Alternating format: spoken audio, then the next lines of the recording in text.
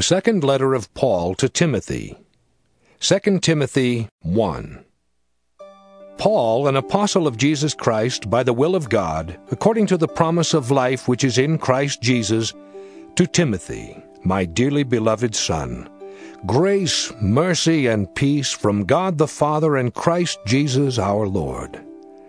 I thank God, whom I serve from my forefathers with pure conscience, that without ceasing I have remembrance of thee in my prayers night and day, greatly desiring to see thee, being mindful of thy tears, that I may be filled with joy, when I call to remembrance the unfeigned faith that is in thee, which dwelt first in thy grandmother Lois, and thy mother Eunice, and I am persuaded that in thee also.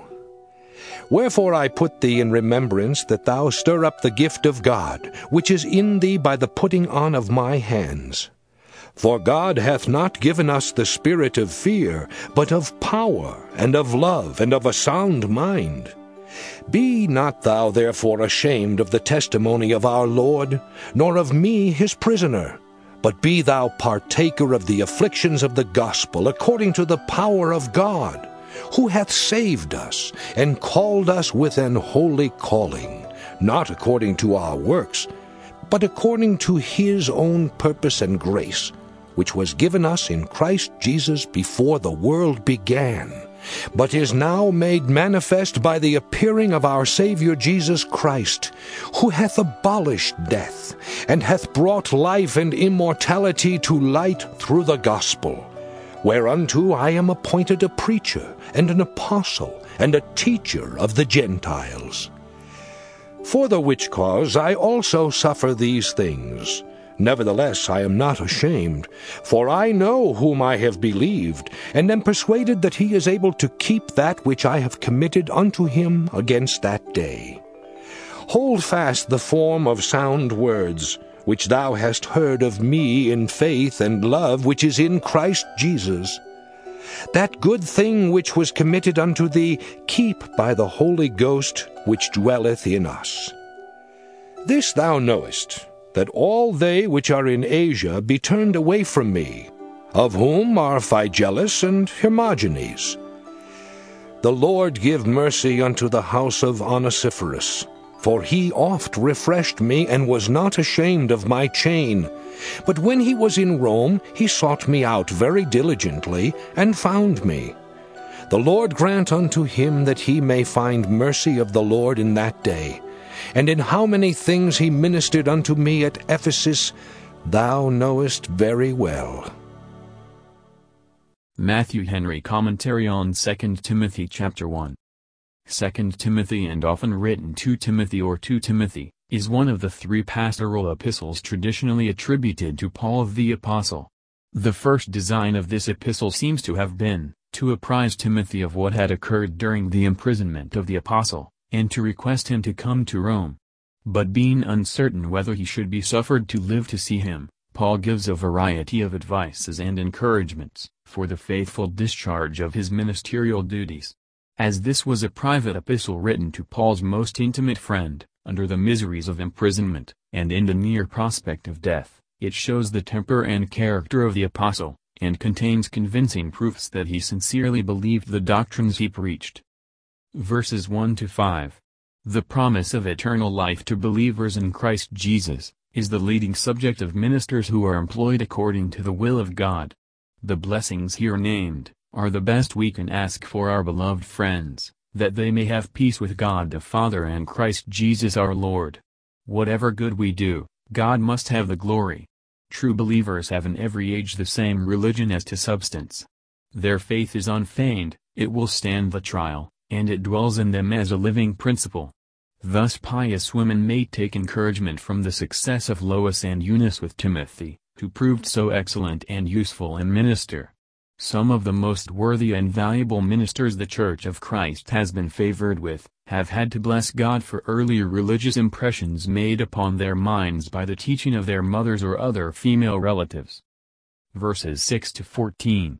God has not given us the spirit of fear, but the spirit of power, of courage and resolution, to meet difficulties and dangers, the spirit of love to Him, which will carry us through opposition.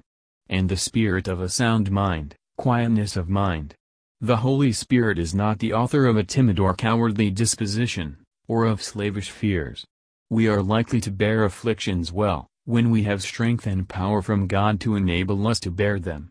As is usual with Paul, when he mentions Christ and his redemption, he enlarges upon them, so full was he of that which is all our salvation, and ought to be all our desire. The call of the gospel is a holy call, making holy. Salvation is a free grace. This is said to be given us before the world began, that is, in the purpose of God from all eternity, in Christ Jesus, for all the gifts that come from God to sinful man, come in and through Christ Jesus alone. And as there is so clear a prospect of eternal happiness by faith in him, who is the resurrection and the life, let us give more diligence in making his salvation sure to our souls. Those who cleave to the gospel need not be ashamed, the cause will bear them out, but those who oppose it shall be ashamed. The apostle had trusted his life, his soul, and eternal interests, to the Lord Jesus. No one else could deliver and secure his soul through the trials of life and death.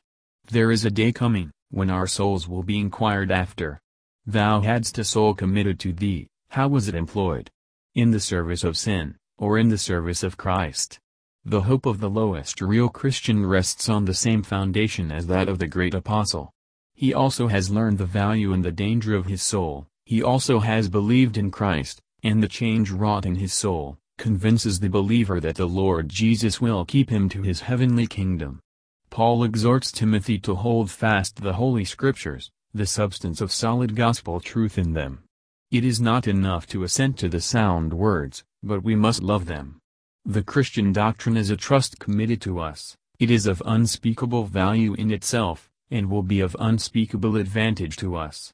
It is committed to us, to be preserved pure and entire, yet we must not think to keep it by our own strength, but by the power of the Holy Spirit dwelling in us, and it will not be gained by those who trust in their own hearts, and lean to their own understandings.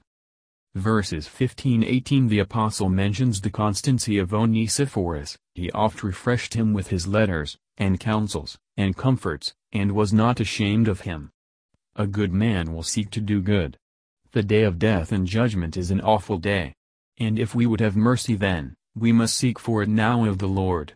The best we can ask, for ourselves or our friends, is, that the Lord will grant that we and they may find mercy of the Lord, when called to pass out of time into eternity, and to appear before the judgment seat of Christ.